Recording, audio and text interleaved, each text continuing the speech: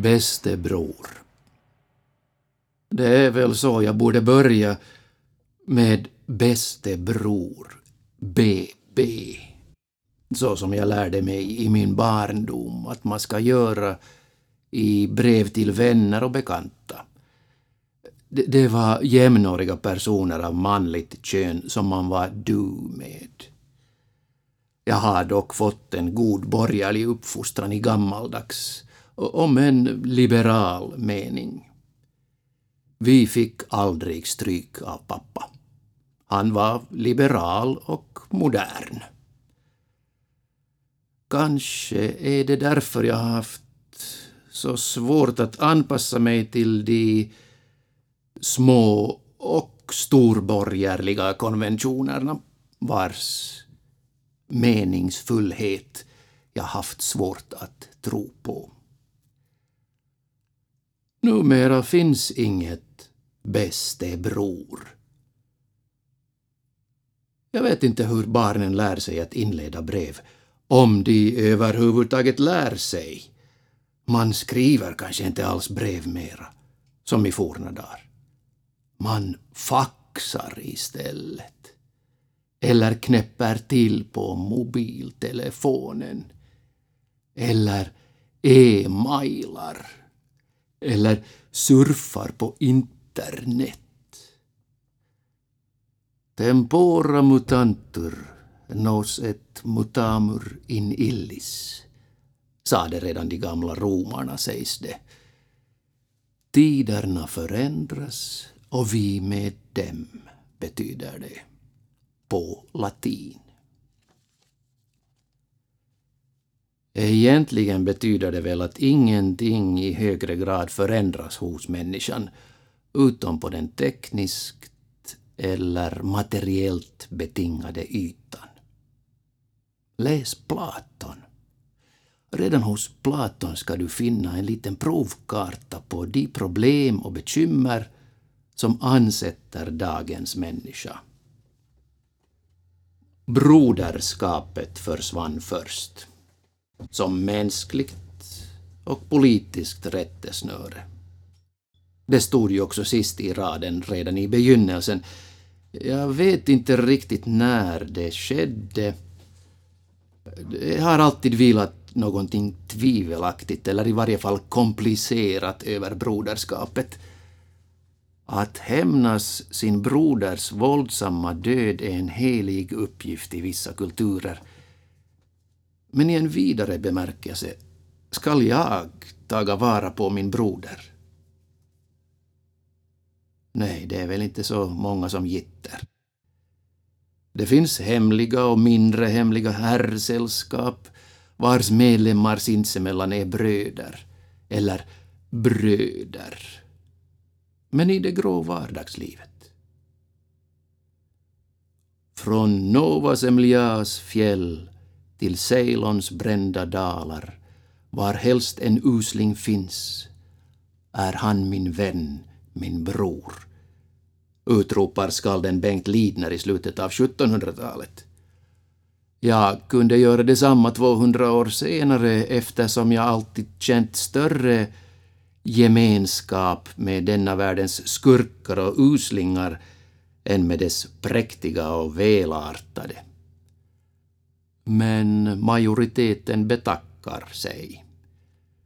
Man erbjuder fångvård och terapi istället. Majoriteterna överallt betackar sig. Vi är alla bröder. Nej, under min livstid har det aldrig varit så. Har det någonsin varit? Annat än i fantasins och illusionernas och de fromma förhoppningarnas overkliga värld. Men kanske ändå i förhållandevis små grupper, sammansvetsade av en stark tro och ett starkt yttre tryck. Tillfälligt och övergående, som i Rom i katakomberna i vår kristna tideräknings början. Sedan försvann jämlikheten i all tysthet, som en tunn blå rök. Ändå hade den fungerat som ett alldeles avgörande och dominerande mänskligt och politiskt rättesnöre i 200 år. För all del också före det, alltid, sporadiskt genom århundraden eller årtusenden, men kanske inte någonsin tidigare med samma pondus som efter 1789. När försvann då jämlikheten som politisk norm och moraliskt handlingsprogram, eller avskaffades i hemlighet? Jo, därom kan jag ge besked om Herren så vill, ty jag var med. Det var när den mänskliga snikenheten och penninghungern äntligen gavs helt fria tyglar, när samhället äntligen antog den skepnad Karl Marx 150 år tidigare skisserat upp, när nästan all makt äntligen och alldeles frivilligt dessutom överläts åt internationella marknadskrafter, finansoperatörer, börsspekulanter, när människan upphörde att vara i första hand människa och äntligen började kallas i första hand konsument, kund, produktionsfaktor, när Berlinmuren äntligen rasade, då kastades barnet med badvattnet ut. Men vi har ju den dyrbara, den oskattbara friheten kvar. Kanske du invänder. Den rara friheten. Ack, hur blommar icke friheten i de nyss ännu av den hemska kommunismen förslavade länderna i östra Europa. Se hur kulturen blomstrar där. Se upp för illusionerna, min vän. Utan jämlikhet, ingen frihet. Stryper du jämlikheten, stryper du långsamt även friheten, men naturligtvis inte omedelbart för dem som stryper, den för tillfället härskande överklassen, de kalla med de vassa armbågarna, men för de många tystlåtna som i sista hand garanterar samhällets bestånd, för vilka jämlikhet och människovärde är ett och detsamma.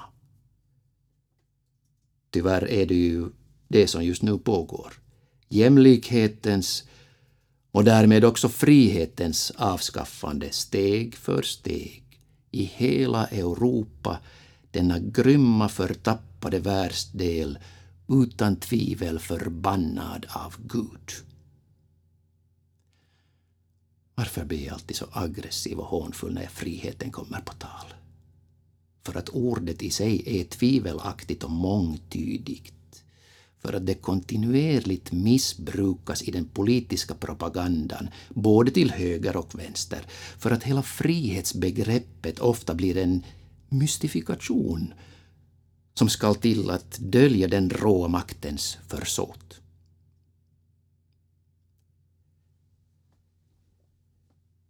Historien är icke slut, så som den amerikanska historikern påstod. Vad som sker med historien idag är istället att den vecklar ut sig baklänges. Så att allt som uppnåtts i fråga om frihet, jämlikhet, broderskap under 200 år inte utan målmedvetenhet omintetgörs. I snikhetens namn, i mammons tecken, i maktberusningens anda.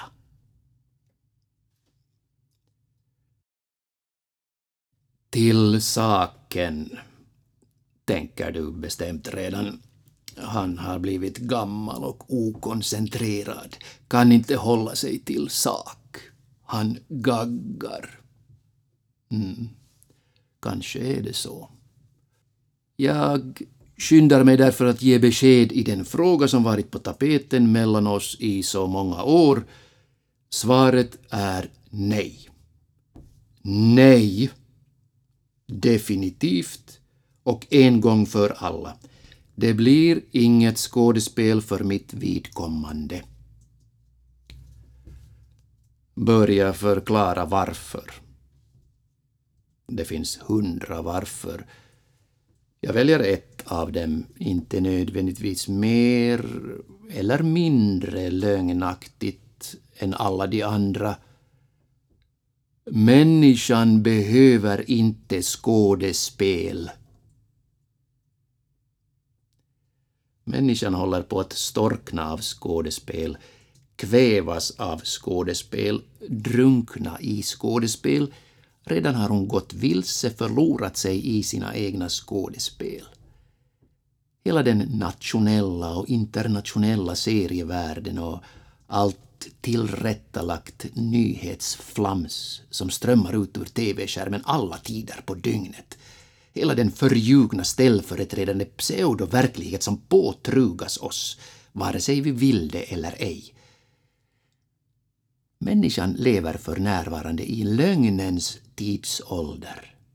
Och vad människan behöver i lögnens tidsålder är självfallet en liten droppe, om en aldrig så liten, av det som fordom kallades sanning.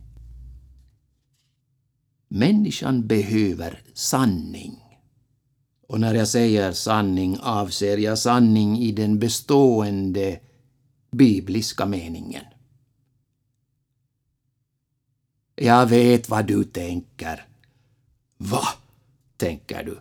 Ska han tala om sanningen för oss? Han har blivit senil, han svämmar över av självöverskattning. Kära vän, för mig är det ingen hjärtesak. Var god, drunkna i lögn, gå under i lögn, smeta ner allting med lögn om det är så ni vill ha det. Mig angår det ju egentligen inte mera. Jag kommer ändå att dö inom överskådlig tid.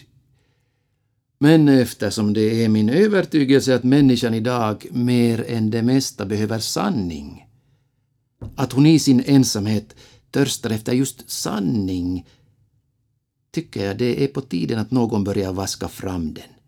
En liten droppe, om en aldrig så liten.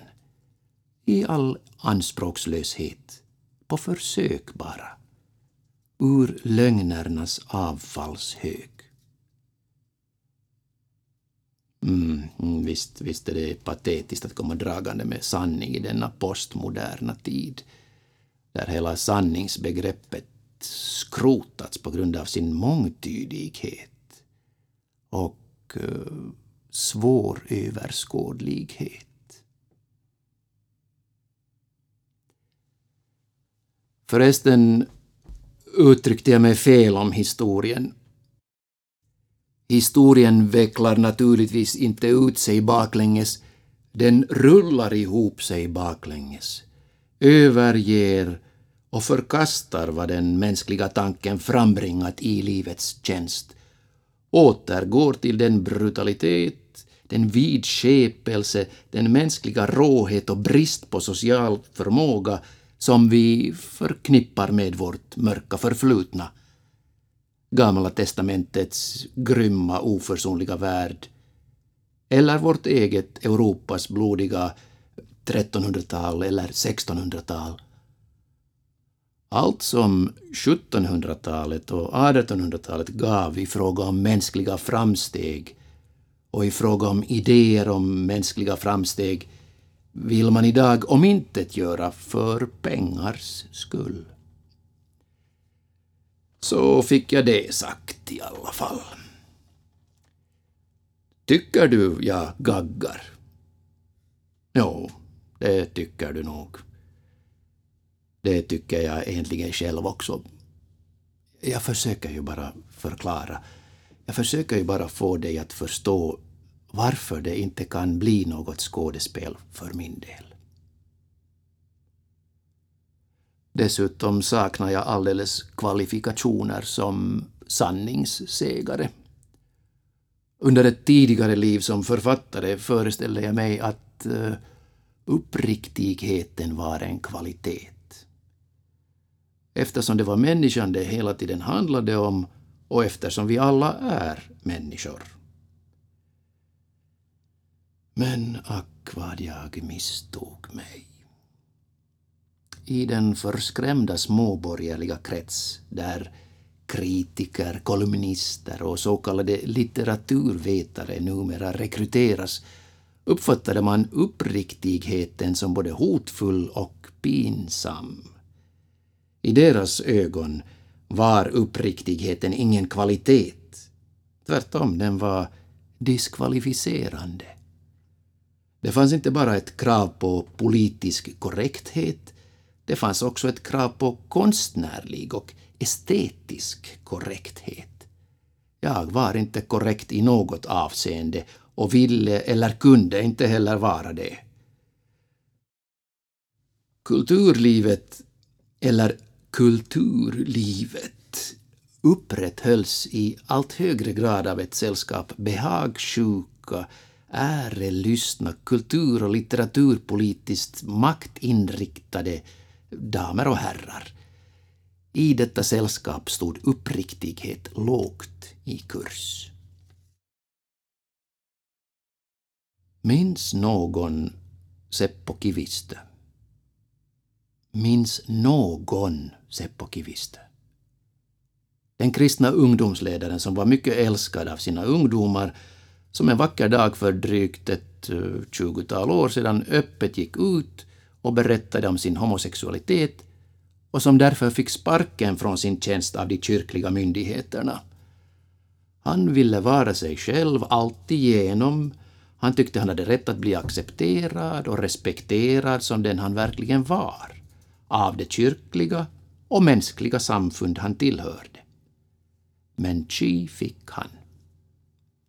Hans gudstro var stark, orubblig, enkel och direkt och oberoende av kyrklig förmedling och av den kyrkliga hierarkin. Han talade med Gud utan tolk och Gud stod på hans sida i den strid som uppstod mellan honom och ett församlat prästerskap som inte vågade se honom i ögonen.